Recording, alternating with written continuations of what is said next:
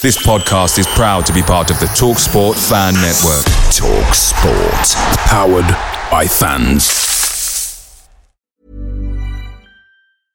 Hey, I'm Ryan Reynolds. At Mint Mobile, we like to do the opposite of what Big Wireless does. They charge you a lot, we charge you a little. So naturally, when they announced they'd be raising their prices due to inflation, we decided to deflate our prices due to not hating you. That's right. We're cutting the price of Mint Unlimited from $30 a month to just $15 a month. Give it a try at mintmobile.com/switch. $45 up front for 3 months plus taxes and fees. Promo rate for new customers for limited time. Unlimited more than 40 gigabytes per month. Slows full terms at mintmobile.com. The TalkSport Fan Network is proudly supported by McDelivery, bringing you the food you love. McDelivery brings a top-tier lineup of food right to your door. No matter the result, you'll always be winning with McDelivery. So, the only thing left to say is, you win? Order now on the McDonald's app, and you can also get rewards points delivered too, so that ordering today means some tasty rewards for tomorrow. Only via app at participating restaurants. 18 plus. Rewards registration required. Points only on menu items. Delivery fee and terms apply. See mcdonalds.com.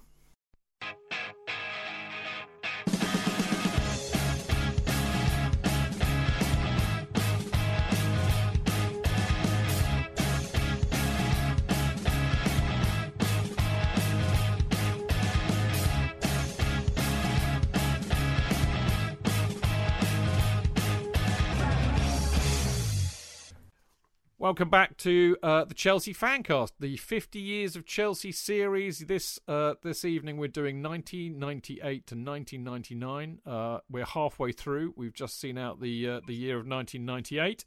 And we've got the remainder of the season from January to come. And I am, of course, Stamford Chidge. And so far this evening I've been enjoined, I suppose that's one way of putting it. I've been joined by Mr. Jonathan Kidd. Enjoined, I like that though. It's almost 18th century. I've been joined by ye old Jonathan Kidd. Ye old Jonathan Kidd, yes. Yep. Thank you. Yeah, it's lovely to be with Mark, who sets me right on a couple of occasions when I say things and get them wrong. So it's I'm pleased that Mark is on the programme. You still don't share my view about how lovely, Sam Zalabona hairs is compared to Conor Gallagher. He's got the Conor Gallagher hair look about him. No. I'm just jealous. You know that. You know. I don't agree. Conor Gallagher's got nothing on Sam Dalabona's hair, mate. But as you've probably heard, we're also joined by the absolutely brilliant Mark Meehan, who knows more about Chelsea Football Club than I've forgotten. And I've forgotten a lot. And he's about to freeze his rocks off in Oldham. Yeah. So there we go. Yeah, in fact, there we go. We'll kick off first match, of course, of the New Year's. Traditionally, third round of the FA Cup, and of course, 1999 was no different. A competition that we've always loved, but particularly at this time of the Chelsea history, we love particularly because we won it not 2 seasons ago. So. Yes, we've got Oldham Athletic away at Boundary Park, one of the highest grounds in the country, and usually absolutely brass-fecking monkeys as a result. Oh. And that particular Saturday, Mark, was no different, was it? No different. It, as you say, is one of the highest points, but I think there'd been snow up there as well. It was bloody freezing up there.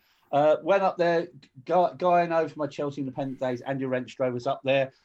In the car was Smithy. Smithy was with us, and Mr. Johnson was with us as well. So we went up there in time for a pub, and we just need to find a pub to warm up, because it was so cold up there. The other interesting thing about Oldham, again, if you've ever been to Oldham, as you enter Oldham, they have the sign welcome to Oldham, the home of the tubular bandage. I'm not even sure what a tubular bandage is. Well, I know I've had tubular bandages on before. You put them on via a metal cage you put over your foot to get them onto your leg. Yeah. So it stretches over, and of course the trouble is you do yourself a mischief when you because the metal cage never ever fitted your foot, so you're always whatever injury you had, you're always hurting it in the first place. If you're not careful, you'll end up with tubular balls. Hey, if it goes high enough, very clever. Very clever. And Phil Babb's probably still got those. So Oldham is home of the tubular bandage. Really, so it's really cold up there. We needed to find a pub just to warm up. And this pub was closed, but it wasn't closed, if you know what I mean. So we went up and asked the guy on the door, and I can't do a northern accent, and I won't even try. But his opening line was, "It's warm up here," and I think it was warm to him, but it was bloody freezing cold to us. So couple of drinks beside a warm fire. Walked down the hill to Boundary Park, and there's this. I'd probably call this, if we had Guinness moments in 1999, this would be a Guinness moment. The referee for the day was Paul Durkin. Celery moment, Paul, not Guinness. Sorry, celery moment. Sorry, yeah, celery moment. Paul Durkin's the referee, and very early on in the game, and I think Chelsea had probably 2/3 of the stand behind the goal, and Chelsea scored early on in the first half, and it's a blatant handball by Celestin Babayaro, and then Wise puts the ball in. Now, everyone can see, it's handball, but Durkin gives the goal, initially. No signal from the linesman. So the Oldham fans, goes big crowd, fancy their chances, a bit of giant killing on a rock-hard frozen pitch, because those southern softies. So the Oldham fans go absolutely ballistic, because Chelsea have got given the goal. And Durkin gets poleaxed by a hot dog. He gets hit by a hot dog, and like the St John's ambulance people have to come on and treat him. And I don't know whether or not while he's down, and at this present moment, like Chelsea are technically 1-0 up. There's no VAR. The linesman hasn't signalled it. So there's a policeman there, and whether the policeman said, there'll be a bloody riot if you give that goal, it was bloody handball. So Durkin then sort of has a chat with the linesman, and he disallows the goal. Which I don't know, it was fair. So I don't know what actually happened, but clearly, he was down and the goal was given. Then he got up and the goal was disallowed. He got hit by a flying hot dog. And there's a quote by Oldham's manager after the game, Andy Ritchie, who we once tried to buy when Jeff Hurst was there. Player, very good player. Very good player, Andy Ritchie. Very good player. Man United originally. Yep. Shame we didn't get him in the 80s. We might not have been stuck in the gloomy years for too long. And Andy Ritchie basically says, when they ask him about the sort of flying hot dog, he says, "Well, thank goodness it wasn't one of the local pies. That would have done more damage than a brick." I went up there and found myself in the director's box, courtesy of one Robert Steen, who was I've known for many years, who was a stalwart Chelsea fan. And a lovely man. And a lovely man. Absolutely agree with you. And I saw this incident, the very same incident that you mentioned, and I was going to mention it because I thought, I was present, and nobody else will remember this, and you've explained it absolutely perfectly, Mark. Of course you'd be there. Of course you'd get it. And yes, Babayaro was one of the most blatant handballs into the goal that I've ever seen for the goal to be given. So I was chuckling away with thinking that he's given this Durkin, and it's going to be a goal. Ridiculous. And indeed, the policeman came onto the pitch and had a word with Durkin. And he changed his decision after that, because I remember thinking, what is exactly the same? What has he said to the referee here? As he said, it was, I think you ought to know, Mr. Durkin, that was definitely handball or something, something like that, whether he actually said that or whether, because he changed his decision. But yes, he was on the floor, coming on, and me thinking, God, it's all happening here. And all the Chelsea players had gone back thinking the goal was going to be given. They all go back to the halfway line. And all this ructions going on, but it was definitely influenced by the policeman. Absolutely, definitely. And rightly so, because it was such blatant handball. So there we go. Well, it didn't really matter because guess who scored 2 goals? Luca Vialli on 68 minutes and 75 minutes. So we went through fairly. Flo was injured though, Chidge. Well, I was going to you beat me to it. Yeah. Oh, sorry. No, it's all right. On 68 minutes, Flo got a nasty bang on his ankle. I can't remember the offending Oldham player, but the worst thing about that, I mean, remember we've just lost Gus Poyet, who's been scoring goals for fun.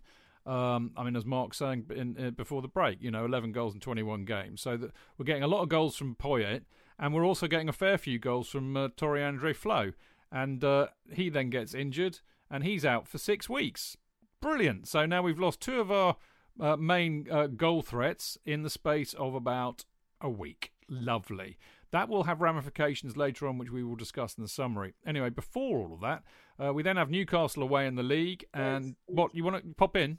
Yeah, just a couple of things. One, a certain John George Terry, makes his full league debut in this game. Full debut against Newcastle, against Oldham. Against Oldham, right? Yeah, he played up at Oldham, and they played him at right back. Right back. Yeah. Newcastle away was the next match. Again, a fairly routine 1-0 win, I suppose. But I say that, and I mean, that's probably not actually true at all. But Petrescu scored a decent goal on 39 minutes. The interesting thing, of course, is Ruud Gullit was now their manager. I'm just checking to see if Shearer played, and disappointingly, he does.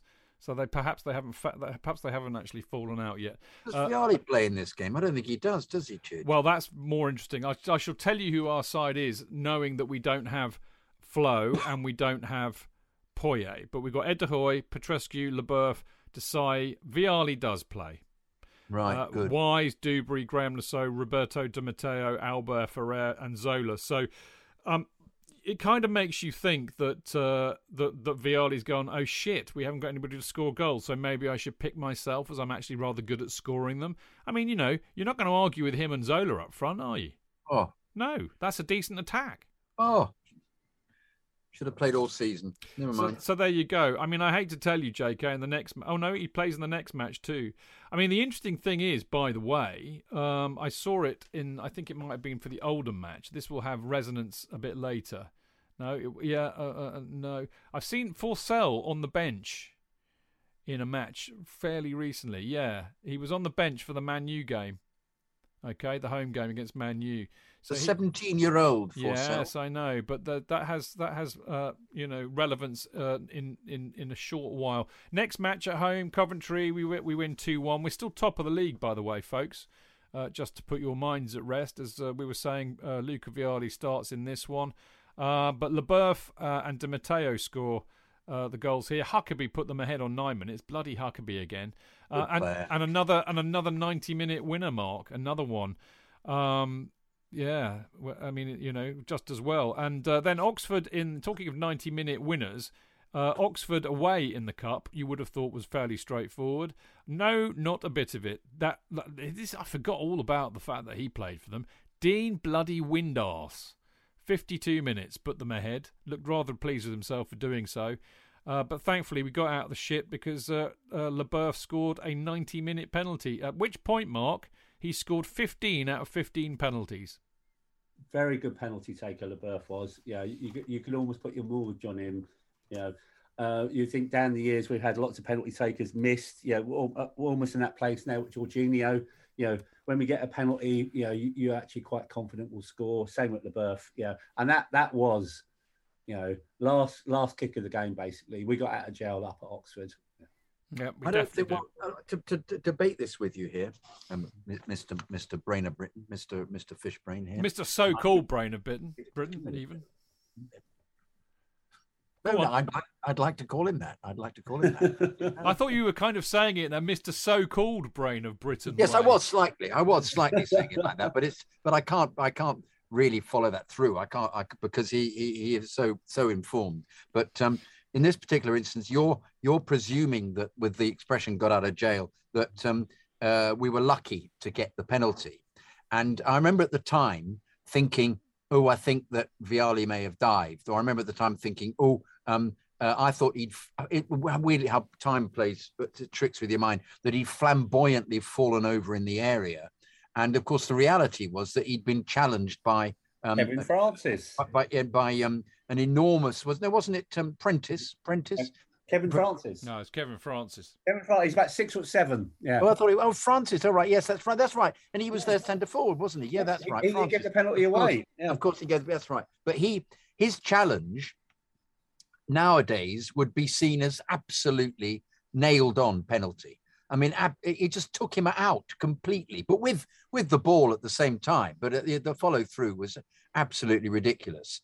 And yet all the players really gave the referee an absolute hard time for doing it and saying he played the ball. It wasn't the man at all. And yet it was just a scything, ridiculous tackle for the last minute of the game. I don't know what he was entered his mind. It was a centre forward tackle. It was a penalty. How we got out of jail free was. Oh, I see what you mean. The fact he gave it away rather than. No. The 90 minutes of the game, we did not play well against Oxford. No, we didn't. We didn't play well against Oxford, and we got a penalty, which was a penalty, but it was a last minute. Right. But no. Why I presume that you were saying it wasn't a penalty? We got out of jail. No, it was penalty. I remember at the time though the debate was around me, even amongst Chelsea fans, that that wasn't even a penalty. But looking at it now, it was a penalty. It was definitely a penalty. Yeah. Well, there we go. So that means we have to have a replay against Oxford, which will be at home maybe about a week later. Anyway, the next match is back in the Premier League, and we go up to Highbury. And I'm sorry to tell everybody that our unbeaten run comes to a dreadful and dreary end. We lose 1-0 to a Dennis Bergkamp goal on 32 minutes. And Mark, it's well known fact that I hate Arsenal to pieces, and actually this is one of the many reasons why. Mark, what happened at that match? Oh no! Again, my unbeaten run comes to an end as well. Having gone to Highbury in November and seen us win for the first time ever going there, then to go back in January and lose. But they started this song, which they then sang for the next 4 and a bit seasons, 5 seasons. Have you ever seen Chelsea win the league? Have you ever seen Chelsea win the league? Have you ever seen Chelsea win the league? No, you fucking ain't. Or you've seen it in black and white, depending which version they did. Yeah. They did. Yeah, there was. That one was, you won the league in the 50s. Yeah, you won the league in black Yeah. and white. Yeah. You won the league in black and white. You won the league in... It really irritated me. It started here. Yeah. Another reason to hate Arsenal. Oh, yeah. I really can't stand them, mate. And, I mean, actually, also matched by United. I mean, several years later... it's funny, isn't it? We were talking about the away support being in the East Stand, but I remember us playing Man United, would have been about 2003, possibly 2002, 2003, and they started this in the second half at the lemon break, and they just were going 48 years, 48 years, 48 years, 48 years, and it just went on and on and on. And if I could have jumped from the Matthew Harding upper and landed on some big northern fucker's head, I would have gladly done it. I was so fucked off. And it started here, our Arsenal fans started there. And again, we were saying before we came on tonight, and again, I don't know if people who are listening knew him, but around about this time, or perhaps the following season, because every other fan picked up on it after Arsenal, I actually did an article for the Chelsea magazine called "Have You Ever Seen Chelsea Win the League?" And the 2 guys that I knew who had seen Chelsea win the league was the late Ron Hawkins.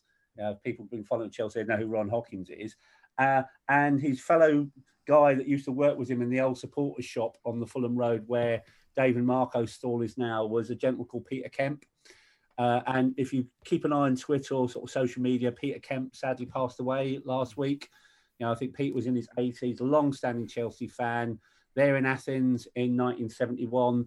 And if you were going to Chelsea in the 1970s and 80s, when the old support shop was there, you were either going upstairs to see Ron, to book a ticket for Ron's train, or you were rummaging through loads and loads of cardboard boxes and buying programmes off Peter. He was a part and parcel of many Chelsea fans' lives, growing up, and then he'd go to every game home and away. So really sad, thoughts are with Peter's, his friends, his family, and a real loss, a really big Chelsea fan, and he sadly passed on. Absolutely. Good words, Mark. The other thing to say about that Arsenal match was that Mikel Forssell came on 74 minutes to replace Franco Zola to make his debut. Now, why am I bringing this up on a match that we don't really want to remember? By the way, we're down to second at that point, because in the next match is the replay, literally the Wednesday after the replay against Oxford United in the FA Cup. And, Mark, this was all about Mikel Forssell, wasn't it, this match, really? What a home debut. So having got out of jail, up at the Manor Ground, we allow Oxford to take the lead in the replay, but very quickly Wise gets us back in the game. Zola then makes it 2-1, and then Forssell takes over. 17 years of age, and his first goal just after half time, cuts in from where the West Stands or Matthew Harding corner is, puts it into the top corner, and then 7 minutes later he hits one from outside the area. So 2 goals in 17 minutes. And great goals, Mark. Great goals. Great goals. And you sort of think, oh, this kid, what a debut, showing a hell of a lot of promise, and you're looking forward to seeing him in a Chelsea shirt in future years. Sadly, it doesn't really happen for Mikel Forssell. He only starts 12 games in the next 5 years, spends a load of time out on loan. But for that brief moment, that debut was just absolutely amazing, with absolutely 2 brilliant goals. It gets a few more goals later in the season, but if you were there that night for that Oxford game, what a debut. Yeah, I mean, he was known as the Finnish Michael Owen, wasn't he? Yeah. Yeah, he never really... It's very mysterious because he has so much talent. We then play Saints at home. We win 1-0. Sheffield Wednesday in the FA Cup in the next round, having beaten Oxford. Just say that Wisey was sent off. God, yeah, I should have mentioned that. You're right. In the Oxford game. Again, so I think that's 3 times he's been sent off this season. But weirdly, in the little stats at the back, it says he only got two red cards. No, he got 2 red cards and he got a double yellow at Everton. Right. This, JK, this is key, because although he had 2 other suspensions previously in the season, we still got by okay. There's a game coming up where you'd sort of think you'd really want Dennis Wise in your team. But before we move on to that, obviously you mentioned the Southampton game. There is a significant thing in Chelsea fans' history of your modern day, Chelsea fan experience. If you come out of Fulham Broadway, and we talk about this on the show quite frequently, you walk across the road, you see Marco, you see Mr. Only a Pound himself, and on this particular day, if you came out of Fulham Broadway Station in February 1999, you'd have purchased for the very first time from Mr. Johnson a fanzine called Matthew Harding's Blue and White Army, which later was renamed CFC UK. So the immortal chant of "Hurry up, it's only a £1," Matthew Harding's Blue and White Army fanzine started from the Southampton game. Wow. I didn't know that. That's brilliant. That's really interesting. 20 odd years later. Yeah. Well, more, isn't it now? 2022. I mean, when did it become CFC UK then? Oh, I think it was about 10 years in. Yeah. Obviously, the fanzine was in memory of Matthew, and I think as we move more into Roman's time, I think Dave decided to change it to CFC UK. Yeah, I'll have to look that up for next time. Yeah, but this is like the first ever issue of Dave's fanzine. And the strange thing was, I mentioned the Oldham game and going up to Oldham with Dave, and that pub with the bouncer with the northern accent saying how warm it was. He obviously telling me that obviously he's starting up his own fanzine. I wished him well. It's almost like having started his literary career by giving his first written job in the Chelsea Independent, to see him then plough his own furrow and start his own fanzine. It's like almost like a proud father. Lovely. He's making his own way in life, producing his own fanzine. Bless him. And hasn't he done well? Bless him. He still has it now. Done well. Yeah, exactly. So there we go. So we beat Saints 1-0. We then we've got Sheffield Wednesday in the FA Cup. Having beaten Oxford, of course, we get through that 1-0 courtesy of an 85th minute goal by Di Matteo. Another late winner, Mark. But with blonde hair. But with blonde hair. Especially for the game. That's right. I was there at the game, and I was intrigued by the fact that lots of people were saying, "Who's the bloke with the blonde hair?" Because nobody could recognise him, because they didn't appreciate that it was Di Matteo. Why did he dye it? For a bet? I know Petrescu had dyed his hair. Perhaps it was. But that was for the World Cup in '98. I know, but he then appeared variously during the season with blonde hair, Petrescu. So perhaps it was something that he approved. They did get on very well, those two, didn't they? They were good mates, I think. I don't know. I think they were. Right, next match, Blackburn at home, 1-1, annoyingly. And I just said that Leboeuf has scored 15 out of 15 penalties, which is quite miraculous. Guess what? He missed this one, saved 10 minutes in from, I would imagine it's Tim Flowers, isn't it? No, yes, no. John Phelan. How about that? So there you go. So that was a bit of a bummer. Jody Morris scored a decent goal on 44 minutes, but Ashley Ward equalised on 84. Very disappointing, not least because Martin Brooms was sent off on 84 minutes, as was Luca Vialli. Can you remember why this was, either of you two? Did they have a spat? Vialli and Brooms. Yeah, I they thought they punched each other. They punched each other. Oh, how refreshing! Bit of old school football. The referee was Uriah Rennie, who was apparently the fittest ref that Keith Hackett, who was the referee's boss, had ever seen. Well, there we go. Didn't he get demoted down to the Division 2? I used to think he was one of the worst referees I'd ever seen, but he was at least fit. Good for him. I think this game once more reinforced what a bogey team Blackburn were at that time. We hadn't actually beaten them, during the Premier League at home, at Stamford Bridge. We didn't actually beat them till Mourinho's time at Chelsea. And this was the game I think we missed Dennis Wise for.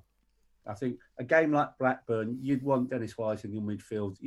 These drop 2 points, at the end of the season will be really significant. It was in for Morris. Morris played instead of him, I should say. Yeah. And Ashley bloody Ward. How many times did Ashley Ward get goals against us? Can I make a point? It was that Eddie Newton was playing.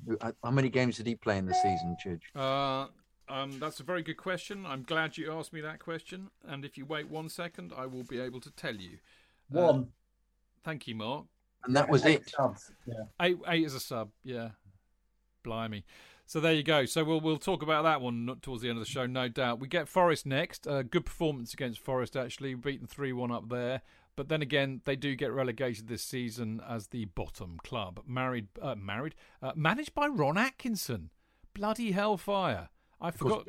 Besant was in goal. Sorry, you forgot that he was there, wasn't he? Well, no, because Harry Bassett was manager at the beginning of the season, so I forgot about Ron Atkinson coming in. Besant in goal, and of course they had the wonderful Pierre Van Hooijdonk. They did. Clearly, he's not on strike at the time. No, indeed. Indeed, absolutely. Bless his heart. He's a very decent player, though. Very decent player, but just wanted out, didn't he? A bit bonkers, really. And they had Neil Shipley playing for them as well, came off the bench. They did indeed. He's another example, actually, of somebody who started wonderfully for Chelsea, like Forsell, and never fulfilled his initial promise. I'm glad you mentioned Forsell, JK, because he scored a goal. He scored the first goal on 6 minutes, but Bjarni Goldbeck scored 2. One on 25 and one on 83. So I was very fond of Goldbeck. I didn't think he was ultimately treated very well. No, I concur. I liked him too. Now, the next match, home against Liverpool, we are still second, by the way, at this stage. We went 2-1. A Leboeuf penalty on 7 minutes, a Goldbeck goal on 38, and Michael Owen scores on 77 minutes. But it is not remembered for that at all, is it, Mark? No, it's remembered for the Graham Lasso Robbie Fowler fight. That obviously then Lasso gets a free kick awarded, and probably the only way you can describe Fowler's behaviour is homophobic. The referee doesn't do anything about it. Almost like says to Lasso, just get on with it. Fowler's taunts of Lasso continue. Obviously, question his sexuality. And it gets to the point turning round, Mark, didn't he, and showing him his backside. Exactly. And it gets to the point where Lasso just takes his own retribution, and off the ball, he does a rabbit punch to the back of Fowler's head. Yeah. Didn't hit him hard enough. Yeah. Yes, indeed. No, Fowler's an odious creature. He really is. And it's interesting, actually, because I remember seeing the footage yesterday, how quickly his best mate, McManaman, comes in to give Lasso a hard time. He should have got a smack as well, in my opinion. But Fowler was basically, every time Lasso was about to do the throw-in, or the free kick, actually, it was a free kick, wasn't it? He would look at him over his shoulder. He had his back to him, and then he would slightly lean forward, baring his arse to him, making the point very clear. I think he said something. He clearly said a lot every time as well, Chidge. Yeah. I mean, in actual fact, if you once again with hindsight from our position now, it was unbelievably dreadful. I'm almost speechless with the behaviour that Durkin completely missed it, and so did the linesman. The linesman was feeble beyond belief. Durkin actually gave Lasso a yellow card for time wasting when he's pointing out that Fowler is making homophobic remarks to him. But it tells you a lot about the era of the time and the fact that Fowler gets away with it.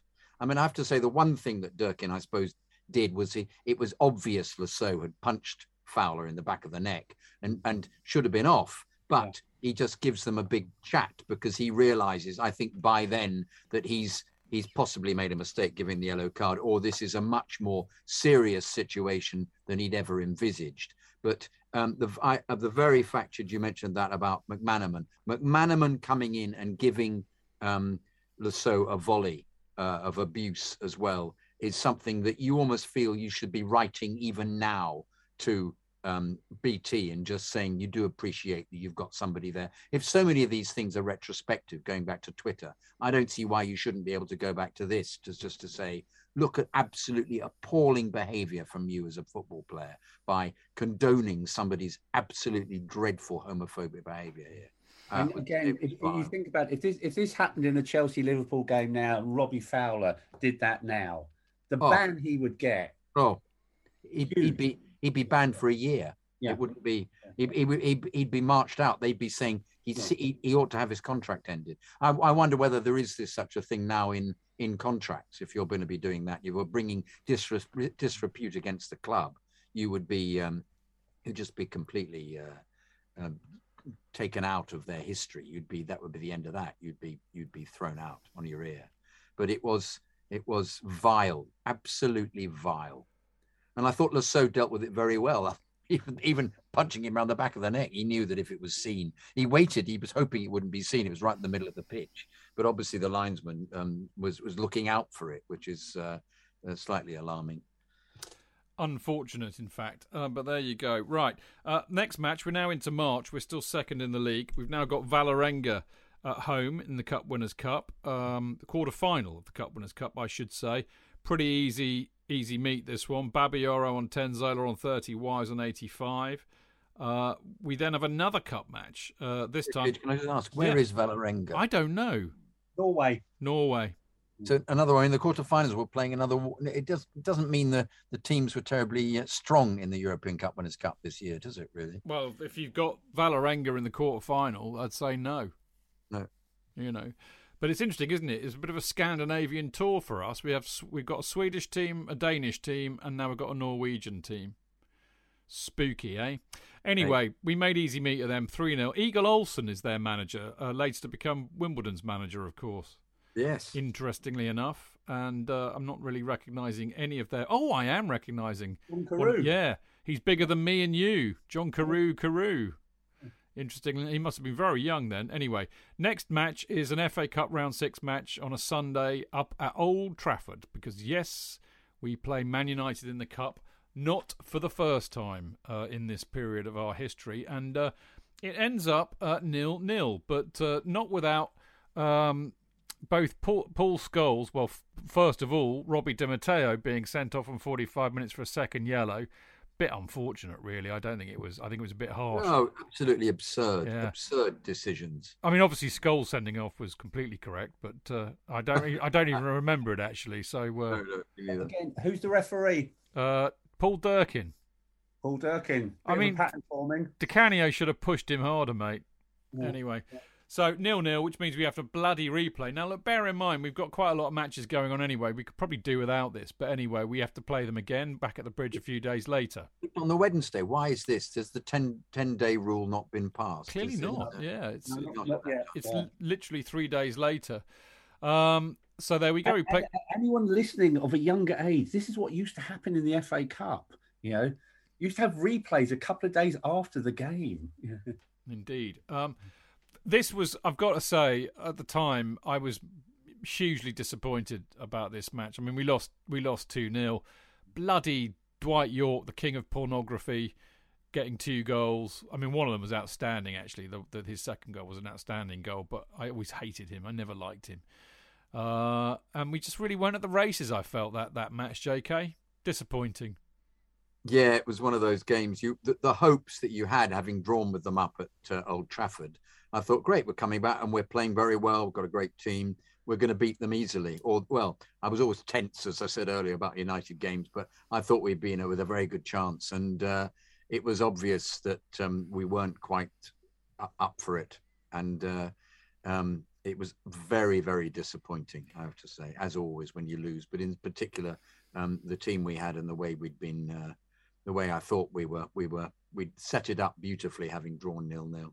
Well, I wonder, Mark, if that match against United and the disappointment therein had a bit of a bearing on the next match at home. I think you're probably right. We did the hard work at getting the draw at Old Trafford. We got them back to Stamford Bridge. On the night, we had 16 shots. They had 4. Bit of a smash and grab. They had 4 shots and York scored from 2 of them. Very, very frustrating. We were the better team on the night, but United scored when it mattered. So real disappointment, but also it's the 4th time in 6 seasons they'd knocked us out of the FA Cup. Or they'd beaten us in the FA Cup, because obviously they beat us in the final in '94. So any time our cup run ended, it always seemed to be Man United ending it. So again, on a good roll, in the latter stage of the Cup Winners' Cup, we're second in the league. We're taking United to a replay. And when you think about it, this is the year United do the treble. Yeah. This is the whole thing about we got so close, but not close enough. And here was another example. Better team on the night, but United scores the goals at key points in the game. 1 goal after 4 minutes. We dominate for the best part of an hour. No, you're right. We did. Yeah. York gets the killer second goal. Yeah, well, looking on the bright side, if we'd have beaten them, we'd have been in the semi-final against Arsenal. Of course, that would have been easy, wouldn't it? They're the other teams in the other cup years when we weren't winning it. They were knocking us out of it. I know. So but as I said, I do wonder in hindsight, which is the beautiful thing about doing this show. We have the benefit of hindsight because we've got West Ham at home in the next match. And it's arguably, I don't think we realise it at the time. This is one you have to kind of understand with hindsight, but this is arguably one of the most disappointing. I can think of one other, which we'll come up with later, but we lose 1-0. And as I said, I don't think we realised at the time how crucial this loss was going to be. But I do wonder, as I said, if maybe they were affected by getting booted out of the cup by United a few days before. Did they? Can I ask if Vialli was playing again? Because I keep asking this, but He was not playing against West Ham. I'll tell you the team. It was De Hoy, Babayaro, Desai, Dennis Wise, Graham Lasso, Roberto Di Matteo, Albert Ferrer, Andy Myers, Torre Andre Flo, Zola and Goldbeck. So what was the Andy Myers coming in from left field completely all about? Was that his only game of the season as well, like Newton? It would have been one of the only ones. It's a bit left field, isn't it? Who do you think he kind of came in for? Well, I'm bemused. Yeah, it was his only start. Was he playing left back? I suppose he was. Yeah. So, what about Baba? Baba's playing. Yeah, he must have been playing midfield then. Yeah, very weird. Very weird. This is the kind of thing that slightly freaked me out in the season. And so I remember I said that we went of the races with United. Of course, not thinking about it, we were actually excellent against United, and we did have that moment where Flo actually managed to kick the ball away on the line. Oh, that was the match. That was the match, wasn't it? Dennis Wise was just the ball was going in the net. Yes, I remember. Yeah. Well done, JK. Because I was thinking that was the league match, and of course it wasn't. It was this match. Yeah.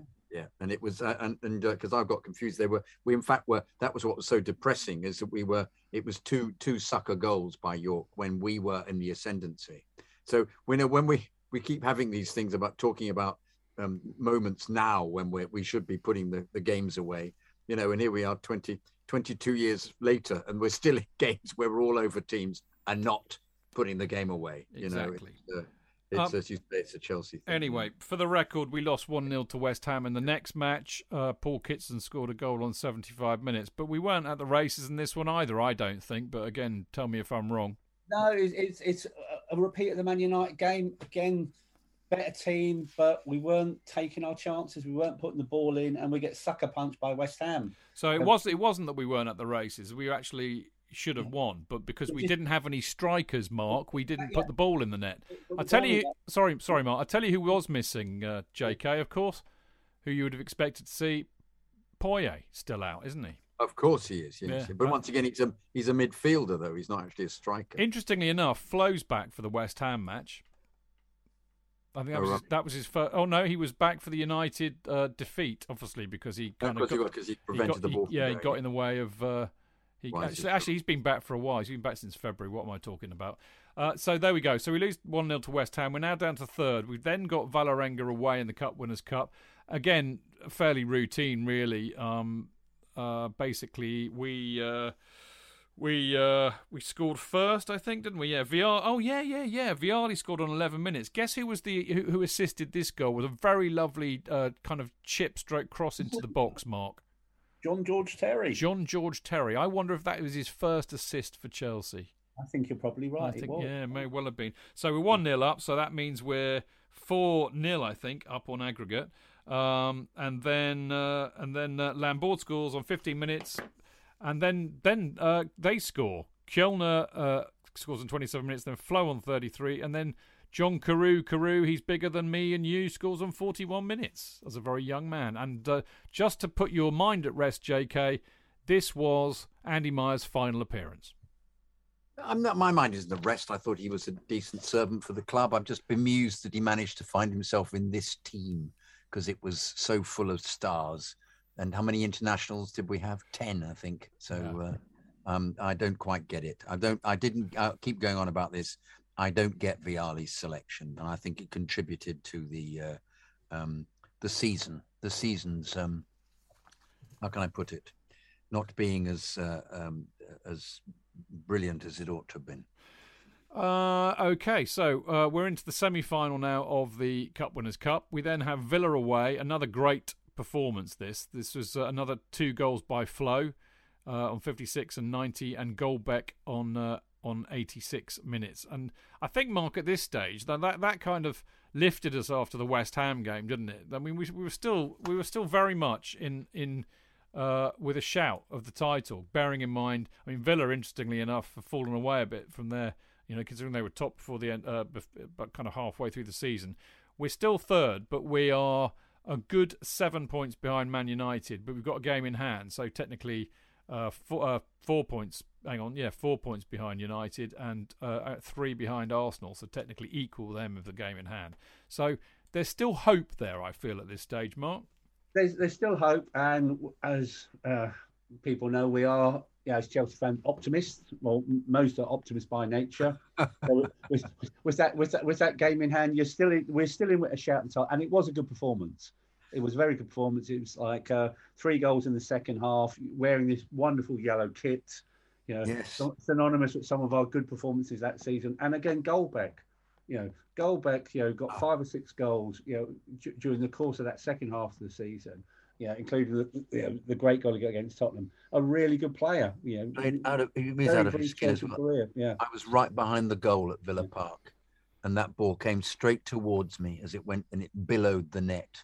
It was fabulous. He had such a good shot on him, Goldbeck. He did, didn't he? Had a great right foot. Oh, wow. He used to hit that ball hard. Oh. Really hard.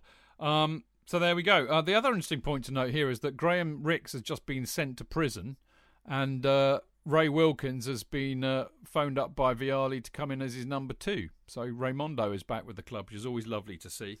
And he's pretty much sticks around for the rest of his career, really, doesn't he? I don't think he really leaves after that, apart from when he fell out with the club over Carlo Ancelotti being fired. No, he's there for the duration of Vialli, and when Vialli goes, he goes with Vialli to Watford. So he does. You're dead right. You're dead right. He then does come back. He comes back in later years with Carlo Ancelotti. That's right. That's right. You're dead right. Does he not manage the club for one game? He does. It was a cup match against Watford, I think, and I remember I texted him after the match saying, "Well done, Ray. You can always say you've got a 100% winning record as a Chelsea manager." And he texted me back, laughing his head off. You what? Him and Steve Holland are the only Chelsea managers with 100% records. That's right. Bless his heart. Dear old Ray, how we miss him. There we go. So we're now into April. We're in third, as I said. We then win against Charlton away, Di Matteo on 11. And now we've got, arguably, right now, the biggest match of the season. Okay? So we go to Mallorca to play Real Mallorca in the semi-final of the Cup Winners' Cup. Remember, we're still champions. We're the holders. Aren't we at home, Chidge? Sorry, I can't read. You're right. We're at home. Did I? I did say we were going away, didn't I? Stupid boy. Yeah. Yes, we're at home in the first leg. And actually, that's a very good point, JK, because this has a bearing on what happens. Because you would have thought at home, we should be putting in a good performance. But like a lot of first leg matches at home in the Cup Winners' Cup this season, we do fail to impress. And in fact, Real Mallorca go 1-0 up with a Danny goal. Danny's a decent player, by the way. Flow equalises on 50 minutes. What on earth is this about Dennis Wise, Mark? This is a Meehan fact that I missed. He bites one of the Mallorca players during the game, but he does it in retaliation. The Mallorca player, unbeknown to the referee, rakes his nails down the back of Wise's neck. So Wise bites him in retaliation. Well, of course he does. I mean, completely understandable and reasonable. I mean, what you would normal sort of thing, thing you would do, like yeah. And the main thing is he doesn't even get booked. The referee doesn't see it. He doesn't see either incident. Yeah. Anyway, a bit disappointing, really, because Real. I mean, this is the other thing I can't stand about Real Mallorca. I mean, I love Mallorca as an island. I go there on holiday quite a lot, and they're a very interesting team in terms of Spain. Because they're tiny as a team, they're very unsuccessful. They very rarely get into La Liga, but they did have a bit of a purple patch, and it was around this time. So it wasn't like we were playing Real Madrid or Barcelona or Atletico, but Madrid or any of the really big Spanish teams. They were a bit of a surprise. But I think the thing that really interested me about them, Mark, was the fact that they were managed by Hector Cooper, were they not? They were, yes, indeed.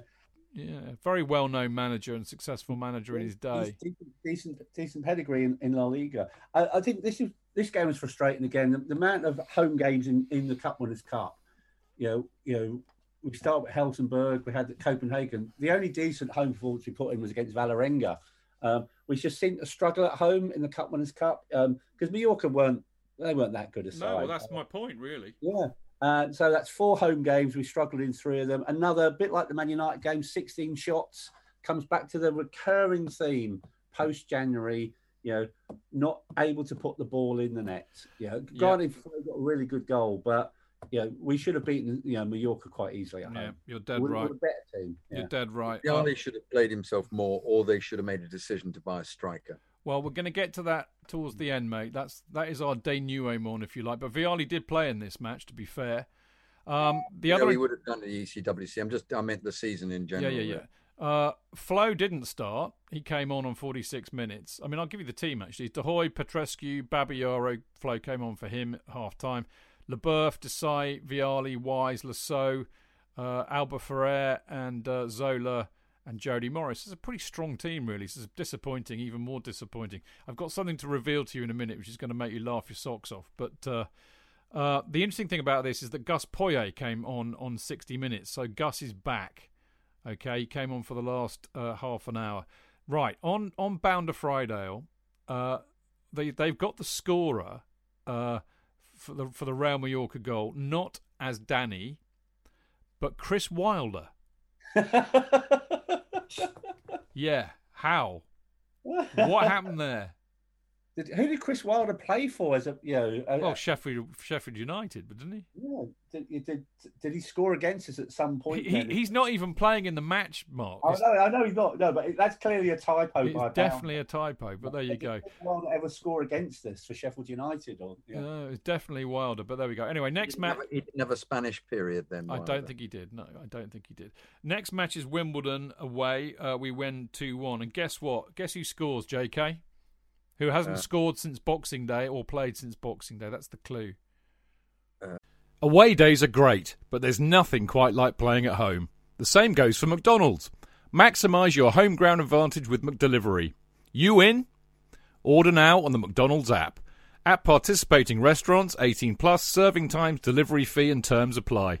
See mcdonalds.com. Cheech. JK!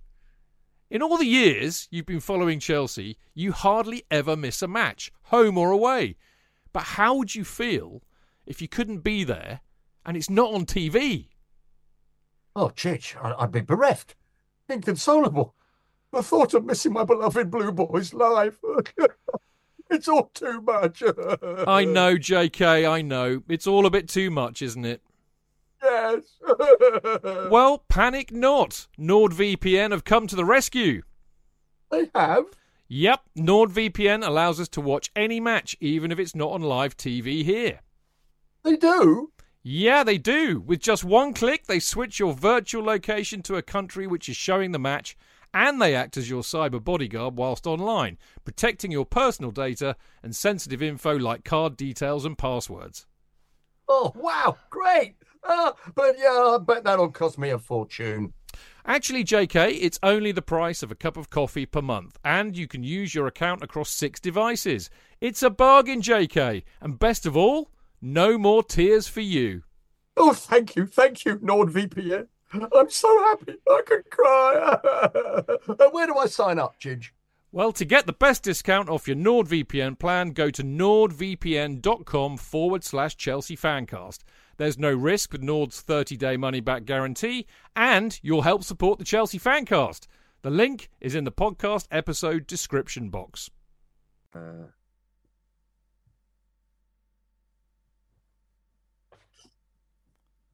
Been out injured? Back after injury. Yeah. Yeah. Poyet. Yeah. Yeah. Yeah. I thought it was a trick question. No. I wasn't trying to fool you or hoodwink you. Yeah, I thought you had it. Yeah. He scores the winner effectively. Flo scored on 24, Poyo on 53, Marcus Gale on 90. But it kind of just shows you what we missed in those 3 months, doesn't it? And fair play to him, because that was a nasty injury he had, and he comes straight back in and he scores, which is brilliant. Annoyingly, we then go to... Mark's been railing about this for the last kind of 10 matches or so, our inability to put the ball in the back of the net. Well, guess what? We went up to Middlesbrough and drew 0-0.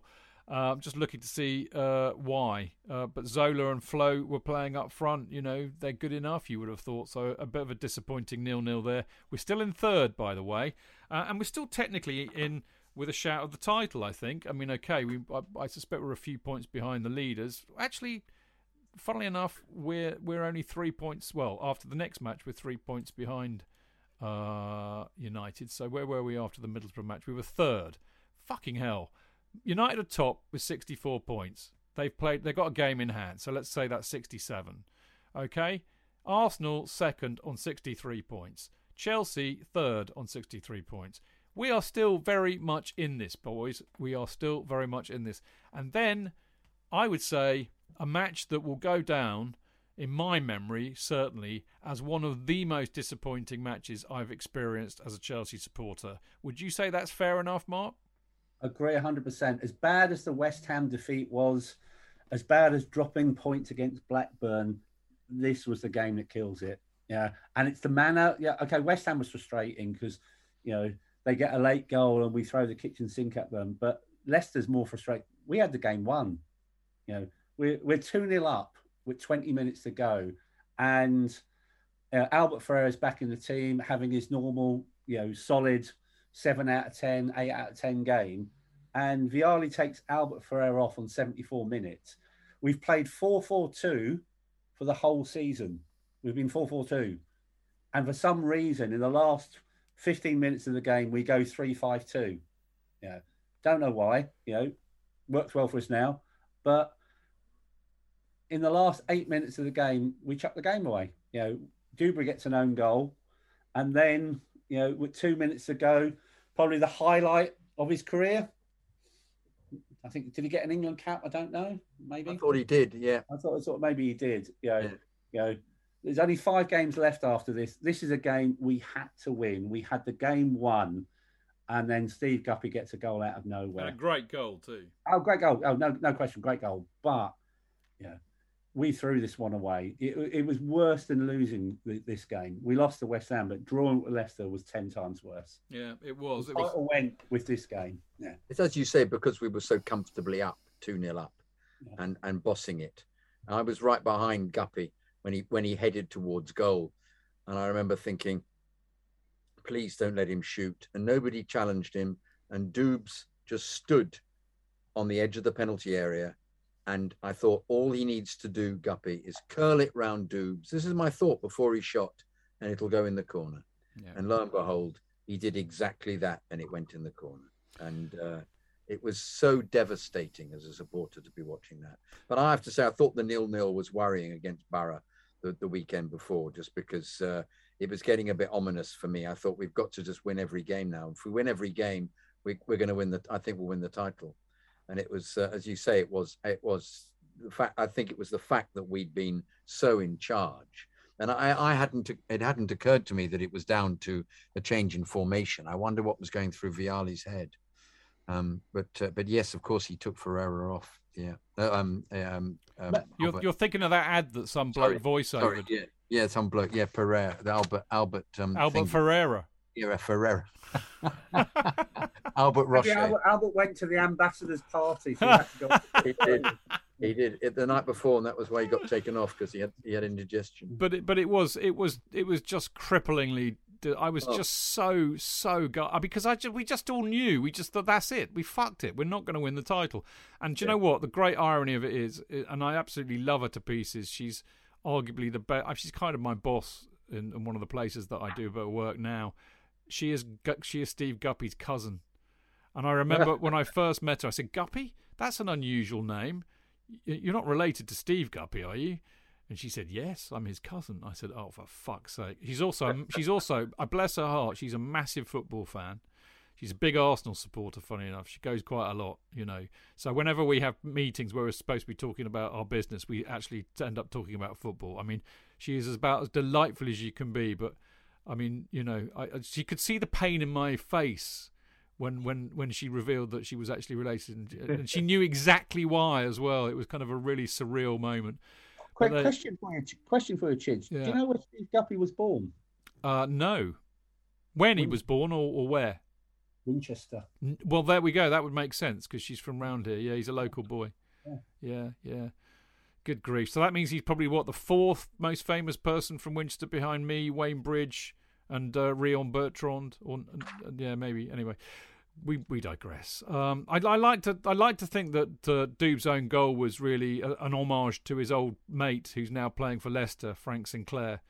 But I mean, really, the ball hit him and went in. I don't think he could have done much about it. It wasn't like a Frank Sinclair-esque own goal, was it? But there you go.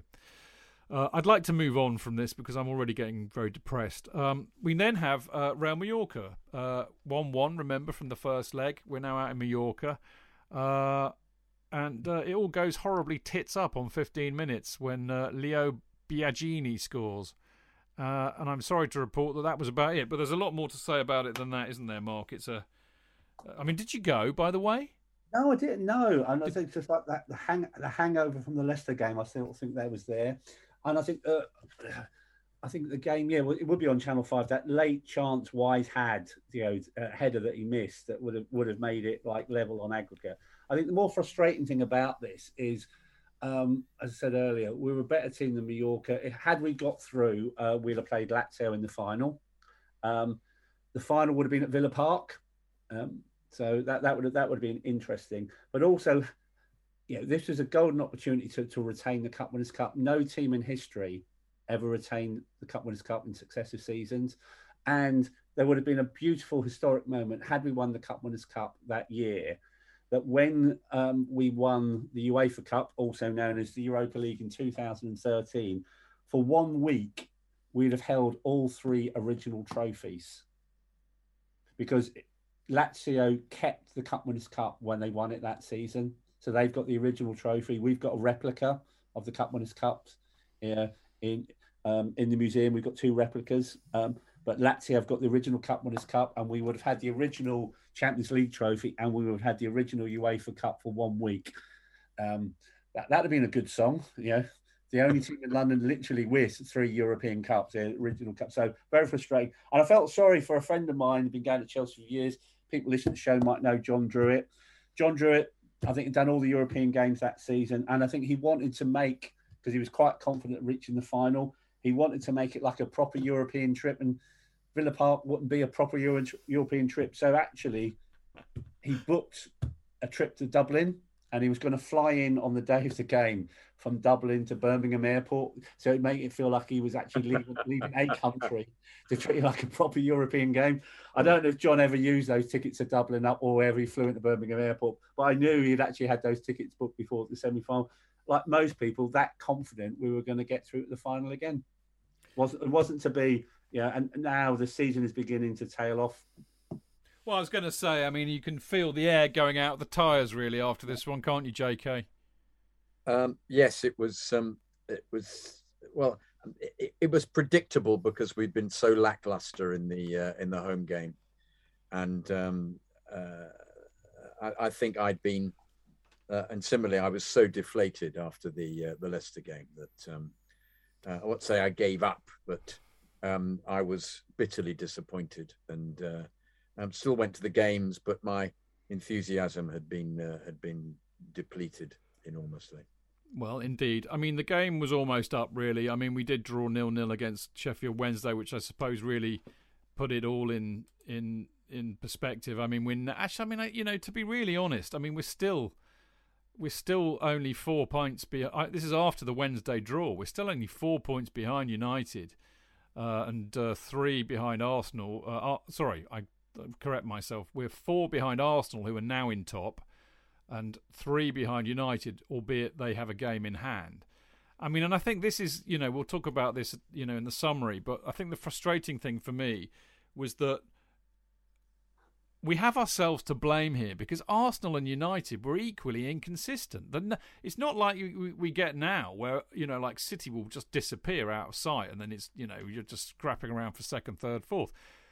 Had we beaten Wednesday, as I said, we would have been 2 points better off. So we would have actually been on 60. It would have been 69, 68, and 67. And they're not on fire, Arsenal and United. I went to the Sheffield Wednesday game with hope still. Yeah. I really did think we had a possibility, even though I was deflated by the whole experience. And we were dreadful. And we really didn't make much of an effort. And I actually think this had an impact on Bates for the next season, because I think he had somehow thrown the towel in, Vialli, at the Wednesday game, because I couldn't believe the lack of effort in the team. And I knew that they'd been playing badly, that it was depressing to have lost to Mallorca, and it was depressing to have drawn against Leicester. But I thought that they'd thrown the towel in, and he had. And I was bemused I was sitting in the front row of the big Sheffield Wednesday stand, because a mate of mine took me, who was a Wednesday fan, and I felt cheated by the performance. And it was and my respect for Vialli as a manager disappeared completely as a consequence of that, I have to say. But that one performance in particular, I thought we dropped too many points. We're going to get onto this in a minute. Too many points in the season. Even JK, what happens the following season and the Champions League run? Yeah. Yeah, even I still felt that we had the, as Chidge says, there was nothing was certain in this era, and I think we still could have won the title this season. I don't think the daft part of that Sheffield Wednesday game is Cernacek doesn't make a save in the whole game. Yeah. No, indeed, that's my point. That's my point. There was no effort from the team at all, and I that's what I couldn't bear.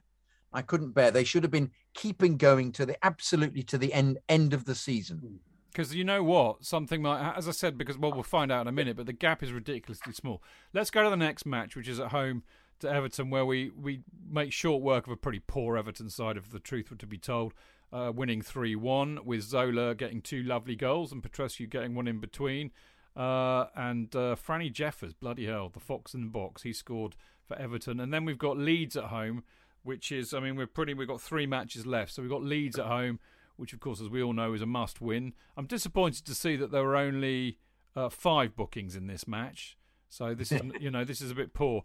Gus Poyet scores for us on 68 minutes, and that's enough to beat dirty Leeds. And then the penultimate match of the season, our last away match of the season, is up at White Hart Lane, would you believe, where we play Tottenham, who, of course, still haven't beaten us forever. And this is a bit of a ding-dong of a match, actually. Poyet puts us ahead on 4 minutes, kissing the right badge after this one. Iverson equalises on 38. Ginola picks Desai's pocket, if I recall, on 64 and puts the goal away. So we're, 64 minutes. We've got 25 minutes left. We're 2-1 down. You would be worried about us losing this, a brilliant record that we've got against Spurs. So what happened, Mark? Well, what happens, this gentleman we signed in exchange for Brian Laudrup called Bjarni Goldbeck, who has already scored some key goals during the course of the season at Nottingham Forest, Villa, home to Liverpool. absolutely blast this shot. You know, probably the best goal we scored that season, the best goal Bjarne Goldbæk will ever score in his career, into the top corner. Yeah, absolutely legendary status just on that back of that goal alone by scoring a goal like that at White Hart Lane. What amazing goal. Fantastic goal. I remember it now. Thank you. Yeah, there we go. I mean, I was there. Yeah, exactly. Well, I mean, here's the thing. Oh, yeah, but you'd already chucked in the towel, mate. Talk about Vialli. You're sitting there sulking for the rest of the season. It's probably why you don't remember. It doesn't stop me from appreciating a good Goldbæk goal, does it? But, I mean, you know, here's the thing, mate. You know, I wasn't there, but, I mean, Mark's right. You know, Bjarne Goldbæk's legendary status at Chelsea Football Club was encapsulated in that one moment because, one, it was a complete and utter thunder bastard of a shot. I don't think I've ever seen a ball hit so hard. And secondly, it secured our unbeaten record against Spurs. Absolutely. You know, do you know what? Here's the funny thing, because in my mind's eye, I don't know why. I always look at that goal and think it was in, you know, with only about, you know, 3 or 4 minutes to go. I completely forgot he scored it on 72. And the madness about this, yeah, even now, there's 2 games to go. If we won that game, so for the last 20 minutes, Chelsea again threw everything at Tottenham to try and win the game, we still would have had a chance of winning the league. You know? Once again, this is my point. This is my point, though, Mark. Yeah. It's that if they'd made an effort against Wednesday and that possibly and we won against Spurs, we'd then be in a position to possibly win the league with the last game of the season. This giving up with 5 games to go after the Leicester game, even though we were deflated, okay, all right, we didn't get to the final of the European Cup Winners' Cup. We were all feeling in a state we should have got there. Was to me just absolutely, they could have won the title at the end of the season because, as you say, Chidge, it was so uncertain. There was no team running away with it. No, and I mean, you know, United and Arsenal have played 36 games. This is after we've played Spurs, so they're clearly playing on the Monday night, I would have thought, because when is our match? Our match was on the Monday, actually. That's interesting. So anyway, I'll get to that in a minute. But yeah, we've got a game. We've played more game than them. We're on 37 games. They've played 36. But if we'd have won against Spurs, we'd have had 74 points to their 75. So if we beat Derby in our last match and they both lose, does that make sense? No, because they've got 2 matches, haven't they? So it was still, you know, anything is possible in football. This we know. So there we go. So we get to our last match, which is at Stamford Bridge. Last game of the season at home, which is always a bit nice. And as I said, we beat Derby County 2-0. Babayaro got 1 on 40. And interestingly enough, this is odd. I didn't realise this at all, but Vialli scores on 68 minutes, effectively the winner, because Carbonari scores a late goal on the 88th minute. This is his first Premier League goal of the season. Who knew? He scores 10 goals in 20 games this season. Not a bad. He hardly played any Premier League I know. game. He played, we said earlier, he played in the League Cup, played in the Cup Winners' Cup, and he played in the FA Cup. But he hardly played a league game. He played in the Sheffield Wednesday game, which we failed to win, and didn't have a shot against Cernacek. I think Vialli, during the course of the season, played most of his football in non-Premier League games. I mean, that sums it up for me as to why did he not play himself more often, considering the fact that his ratio was 1 in 2. Would he argue that they were lesser competitions? I don't think so. I don't get why didn't he play himself in those matches where we didn't appear to have a proper striker? What was going on there in the club? I'm bemused by that. Unless don't know, is it a Hullet type scenario when they negotiated his contract, because they had the issue at Hullet, they negotiated a manager's contract, not a player's contract for Vialli? It could he was doing us a favour playing, you mean? Yeah. He shouldn't really have been playing at all. Yeah. But he was trying to be a manager rather than a player. He was, I think he's 34 by then. Yeah. He was still a great goal scorer. He was still a great, but as I say, he maintained his fitness. He was top fitness. So he's preparing himself to be in the side, but only in the lesser competitions. European Cup Winners' Cup isn't the lesser competition. I suppose he felt he's playing against lesser sides in the competition, because none of those teams we played up until we played Mallorca, even Mallorca, was anywhere near as good as we were. The squad was magnificent. So I'm afraid I lay the blame for some of these the lack of success in the season on Vialli. Well, just before we get to all of that, because we will do in a sec, just to bear that out, JK. I said that United and Arsenal had 2 games to play and we only had 1. So we were looking at had we beaten Spurs, for example. Well, United ended up on 79 points. So they basically won. Well, we all know what they did in the last match. Famously, they beat Spurs, didn't they, with that Andy Cole goal.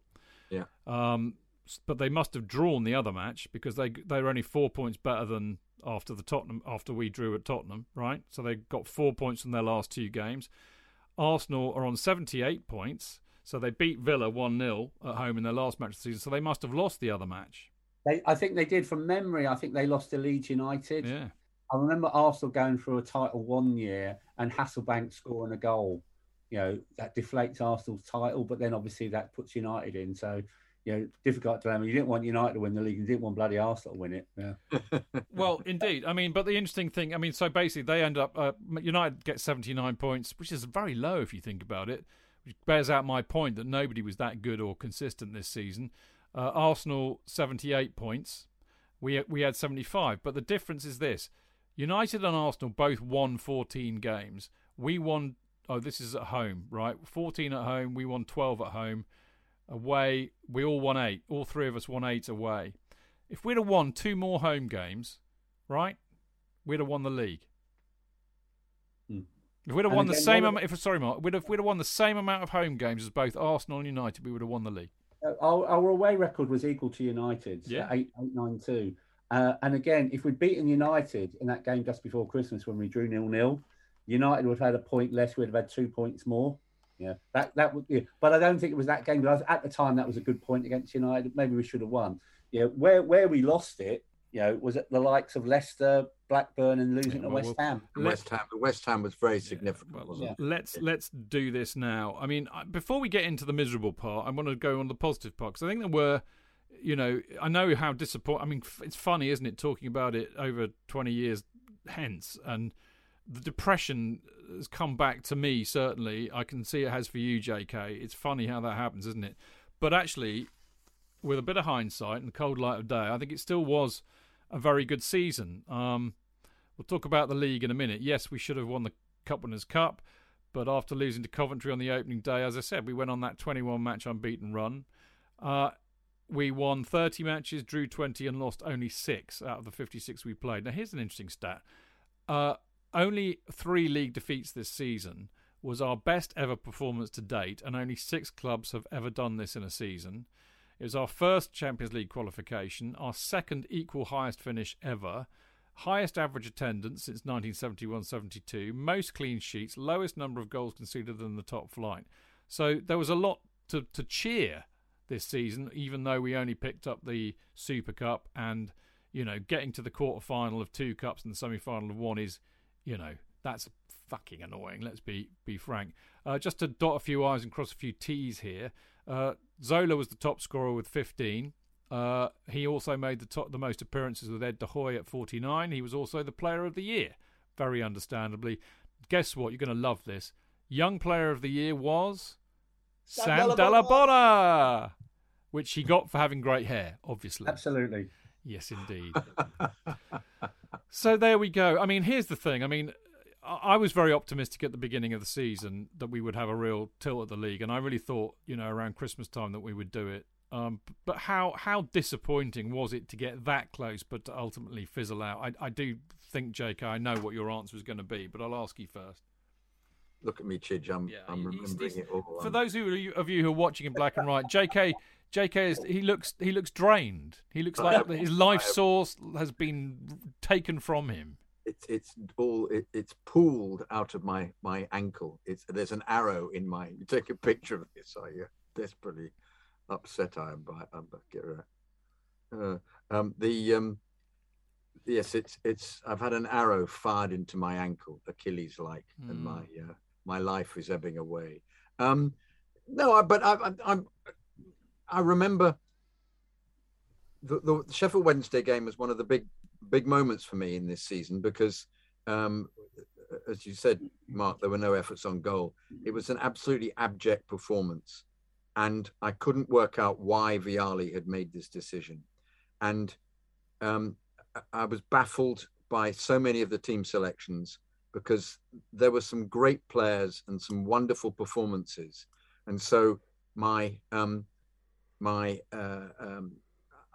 aspirations for the season were just constantly elevated as the season went on, even though the odd moment was the odd glitch occurred. But the 21 games without being defeated made me think we're going to win everything. And, you know, when you've been supporting the team for as long as I had, even then, since you were so little, and you just thought this team has moments of so utter brilliance, which was helped by Goldbeck scoring these superb goals when he came in.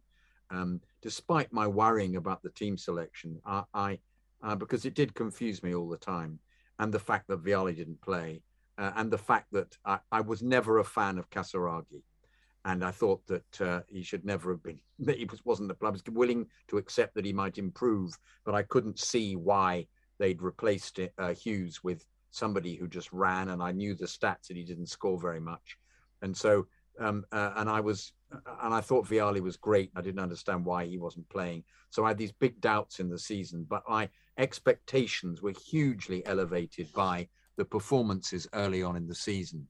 And so to see it just go and fizzle out, but it fizzled out, I felt, via the manager, who did not encourage them, especially in the Wednesday game, to push forward, thinking anything could happen in this season, because, as you say, none of the teams was good enough to stretch away, was a blow for me, and I actually felt absolutely disappointed with the season as a consequence, because of the way we capitulated in situations where should never have done so. And I ended up with that season thinking that they needed a new manager.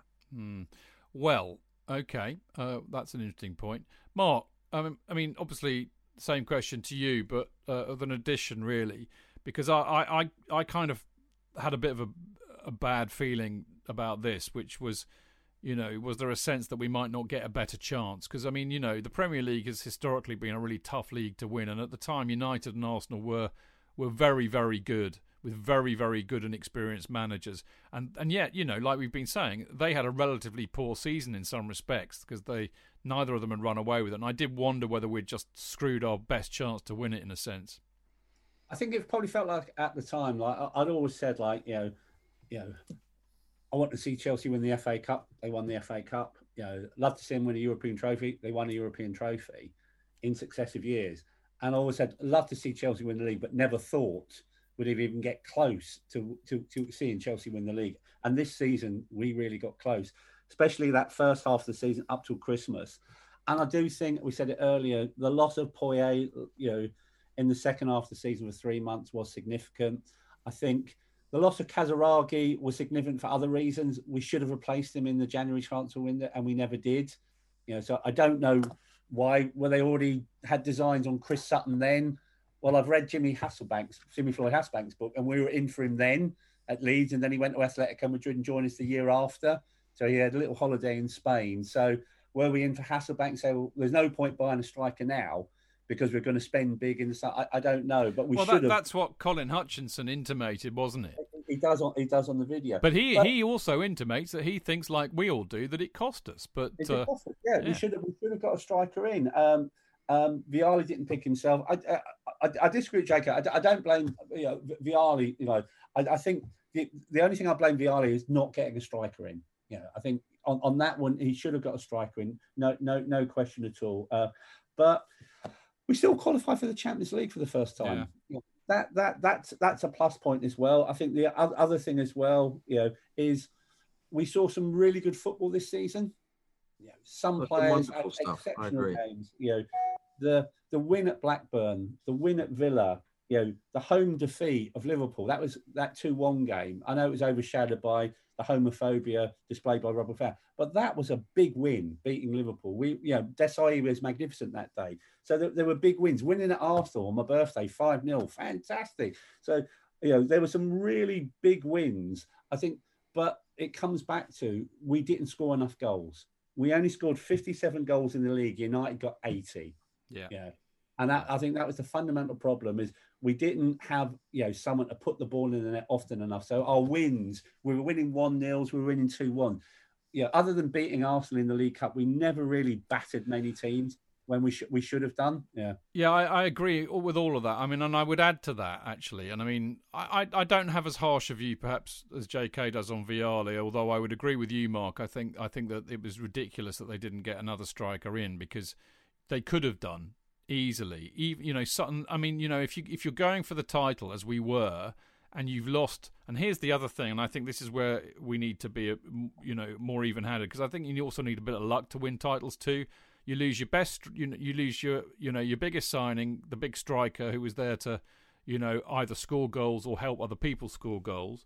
You lose Laudrup, another, attacking player who you expect to score goals. You lose Poyet, who's scoring most of your goals for 3 months, and you lose Flo for 6 weeks in a really critical point of the season, who also has been scoring goals. That's crippling, and I think it was crippling. But even just losing Kazaragi, he should have got another striker in just to do a job, and he could have played done. himself, Chidge, or played himself. Or played himself. I agree with that as well, JK. But I think, any manager, if you have that opportunity, which they did, because the transfer windows were different in those days, weren't they? Then you would have gone out and bought somebody just for 6 fucking months. I mean, we used to do it back in the 80s and the early 90s, if you remember. We signed Clive Allen. We did it the following season with George Weah. Yeah. I mean, it just seems nuts. And I mean, Colin Hutchinson was kind of saying, well, Vialli would have rather have waited until the summer and get who he really, really wanted. Maybe it was a money thing. Maybe that's what we don't know. Maybe Bates was saying, well, if you go and buy one now, I'm not going to give you any money in the summer. Would they have not got the insurance for Kasaragi? Yeah, but not immediately. Yeah. And for all we know, it might have been the money. As we said at the beginning, they got the €75 million bond. They spent big in the summer. It didn't work out. They spent big. They broke the club record in getting Kazaragi. They're paying the £6 million interest on the Euro bond. You've got the fight over the planning application. So the West End, loses income, all the corporate hospitality. So the money wasn't coming in because it was delayed for 2 years. So for all we know, they were sort of said, well, actually, you bought your striker. We haven't got the insurance money. Until we do, you can't buy anyone until next season. Yeah, we don't know. Definitely. Maybe they could have played for Selmore, who knows, but he was only 17, for God's sake. But I think you're right, Mark. The reality is that what really... I mean, the two things that cost... Well, I think the real thing that cost us was exactly as you said. It was a lack of goals, and our goal difference proves that. Probably also a lack of discipline as well, because we talked about the Arsenal game at the start of the season and Arsenal's notorious record. We had 106 yellow cards this season and 7 reds. So we lost players as well through suspension. Yeah. And again, I don't have a problem players, getting physical, but we got players, banned and booked for silly things as well over the course of the season. So I don't know whether that, was, because I think there is a thing about Vialli as well, and it's more reflected in the following season. He was struggling from going to being like the most popular person in the dressing room with managing a group of 11 internationals, most of whom he was close friends with. Yeah. And I think Di Matteo sort of said it. The very thing that Vialli criticised Hullet over for ostracising him, not picking him, not playing, during the course of his reign, certainly as you move, there were certain players that, Vialli didn't pick, and Petrescu was one of them. And Vialli falls out with Petrescu. He later falls out and may have already fallen out with Di Matteo. He certainly falls out with Desailly. He falls out with Deschamps, and he falls out with Zola. So maybe there was some of that early signs going on as well. I think Mother Teresa. I think Mother Teresa could fall out with Deschamps, to be fair, but the others is unforgivable. Yeah. Anybody who wears a leather trench coat, you need to be very, very worried about. And he does. Anyway, yeah. I mean, I think losing the strikers, not replacing them, hit us on the goals front. That really crippled us. But of course, I think if we look at it as... And I think, you're right, Mark. The discipline was a major factor. Losing Dennis Wise for a lot of times was a good point. And if just very quick... go on, sorry. No, go on. If you lose Wise's career, there are too many moments, despite me loving him as a player. And what a brilliant Chelsea career he had. And he was brilliant this season, JK. He when was he brilliant. played, Wise was absolutely brilliant. And wonderful. But my love for him will never cease, just of his abilities, his ability to find players, long short passes, hated giving the ball away, his effort, but his disciplinary record, one of the tackles that he made in the over the top in the middle of the pitch, it was against the Villa. Was it the Villa player? Absolute madness. The red mist descended too often, and got ultimately. There were some games that he should not have been missing for, but through his lack of discipline, it affected the club. Definitely. I mean, if you want to put it in terms of matches, you're absolutely right, both of you. It's a bit like that scene from A Bridge Too Far, isn't it, with Dick Bogard. Which bridge was it? Well, for us, it was Blackburn, West Ham, Leicester at home. Plus the draws against Borough and Wednesday. I think, we win 2 or 3 out of those, we would have won the league, as we said. So, I mean, I think, look, again, looking at it a little bit more holistically and with a lot of time having passed, it was still a brilliant season. I mean, it was very exciting. It's the first time in my lifetime that I actually thought we'd have a chance of winning the title. So I think that needs to be put in perspective. And we played some great football, and we went deep in all the cup competitions. Given that we've been relegated and worse, and given that we've been knocked out by the likes of Orient and Wycombe in cups past, this is a pretty damn good season. And I have to say, after the disappointment dissipated, I was massively excited, Mark, that we were going to compete in the Champions League in the next season, because weirdly enough, in those days, we hadn't actually achieved it before, and it's felt really important that we were going to be messing with the big boys. Oh, absolutely. And to qualify for the Champions League, we beat Dirty Leeds to do it. So I remember that was a massive, massive game. We got through the Champions League, and the atmosphere afterwards was tremendous. So despite all the disappointments that had gone before, Mallorca, Blackburn at home, West Ham, Leicester, the delight on the Chelsea fans that night of A, beating Leeds, but B, getting into the Champions League by beating Leeds was really, really significant. And the Champions League next season is a story in itself. Well, just going to say, Mark, it's funny, isn't it? And this is the beauty of having done this whole series of shows on Chelsea's 50, the 50 years of Chelsea history. The last time before this that I actually started dreaming madly that we might win the title was in I think I always get my dates muddled up, but I think it was the 85-86 season, where I actually thought we might have a chance, stupidly, and then of course we screwed it royally by shooting ourselves in the foot by losing to West Ham 4-0 and QPR 6-0. So I suppose in the context of what we're talking about tonight, it wasn't quite as bad as that. Although I suspect that I was a bit unrealistic about winning the title in 85-86. But there you go. But yeah. It was much closer this time. I then you thought, wow, it's like, we've only just come up from the second division, second year back, enjoy the ride, but this time round, you sort of think what might have been. We were that close. We were very close. You could smell it. Don't you think the very fact that we won the FA Cup and we then won the Cup Winners' Cup, don't you think that was that was what my expectations were such? Rather than forgiving them, I was very critical because I felt we had the team and the impetus to actually put pressure on. We knew how to win things, didn't we? Yeah, exactly. Yeah. So I that's what made it such a disappointing season for me, because I felt we had a fantastic series of players, and all right, we were beset by injury, but I got bemused, I got confused by his strange lack of effort towards the end of the season. I think he actually went on record after the Leicester game saying, "We've lost it. Which was an utterly stupid. Too emotional. I mean, it was really interesting actually in the season review when he was interviewed, and it was a very revealing moment, I thought, where he was talking about whether he enjoyed the job, and he was clearly very conflicted and split by it. There was a lot. He loved the job on the one hand, but I think he hated it on the other. And I think the reason he hated it was not just the stress; it was the relationships with the players, because he couldn't handle not being one of the boys again. He didn't like being the bad guy. And I mean, look, I'm a psychotherapist by trade, and I'm telling you now, there's a lot of people out there who have a massive, deep need to be liked. And if you're the manager of a football team, you can give that one up for starters. Yes, completely. So maybe there was that at play. Listen, I'm going to finish up with another potential positive about Vialli, JK and Mark. I shall ask Mark first. We can now say with hindsight, like I was trying to say with Desai earlier on, but maybe Vialli's greatest contribution period, let alone this season, was bringing a certain John Terry through to the club, to the team rather. Definitely, yeah. Gave John Terry his debut, so saw something in John Terry.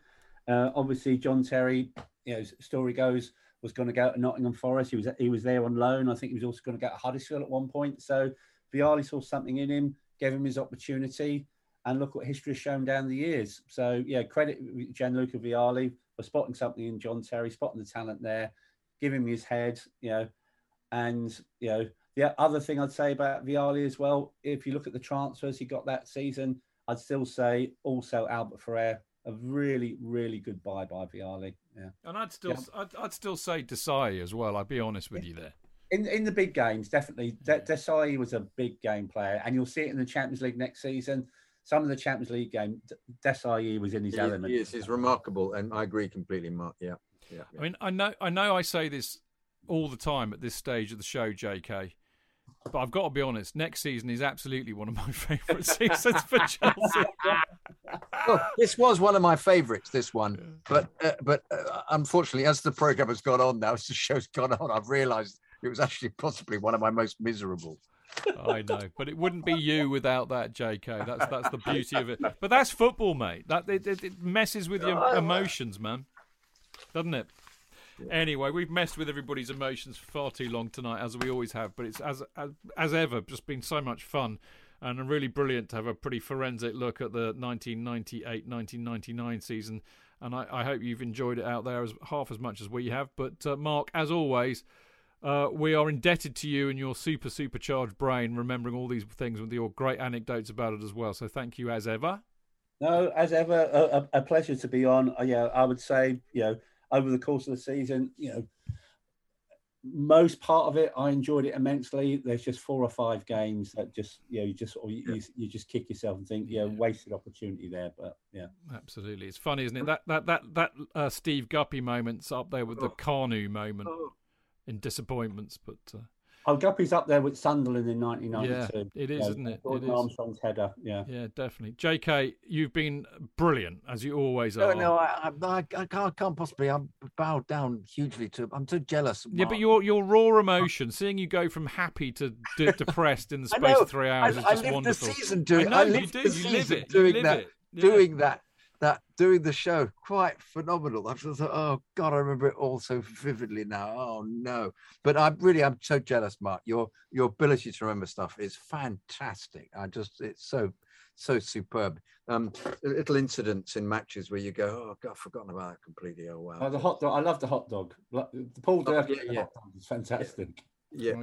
But I'd say the little aspects of it. I love the fact that the policeman actually persuaded the referee to not award the goal, otherwise there'd be a riot. It really was. It got to that moment in the Oldham game, and what was so bizarre was that beside me, going back to an incident we talked about, beside me, dear Robert Steen, was making a comment about the crowd and saying, aren't they so wonderful, the crowd here? And a man next to him, a chap said, I wish this bloke would just fuck off.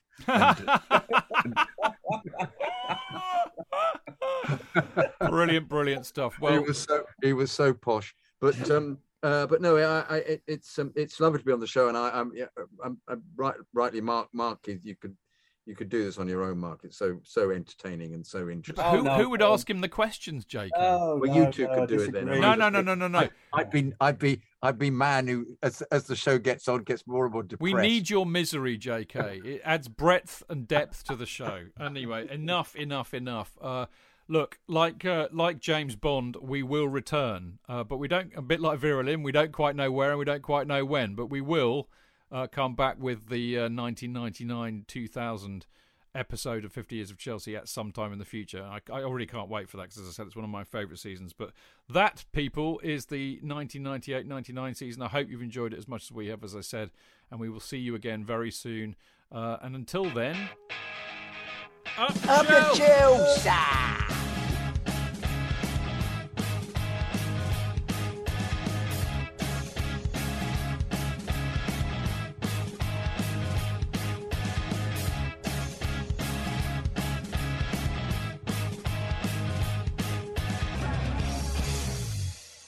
It's the 90th minute.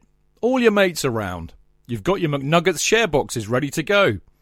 Your mates already got booked for double dipping, and you steal the last nugget, snatching all 3 points.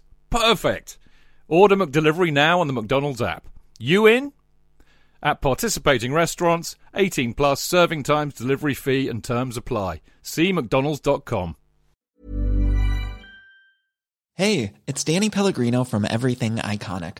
Ready to upgrade your style game without blowing your budget? Check out Quince. They've got all the good stuff, shirts and polos, activewear, and fine leather goods, all at 50 to 80% less than other high-end brands.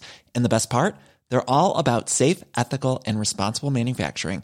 Get that luxury vibe without the luxury price tag. Hit up quince.com/upgrade for free shipping and 365-day returns on your next order. That's quince.com/upgrade.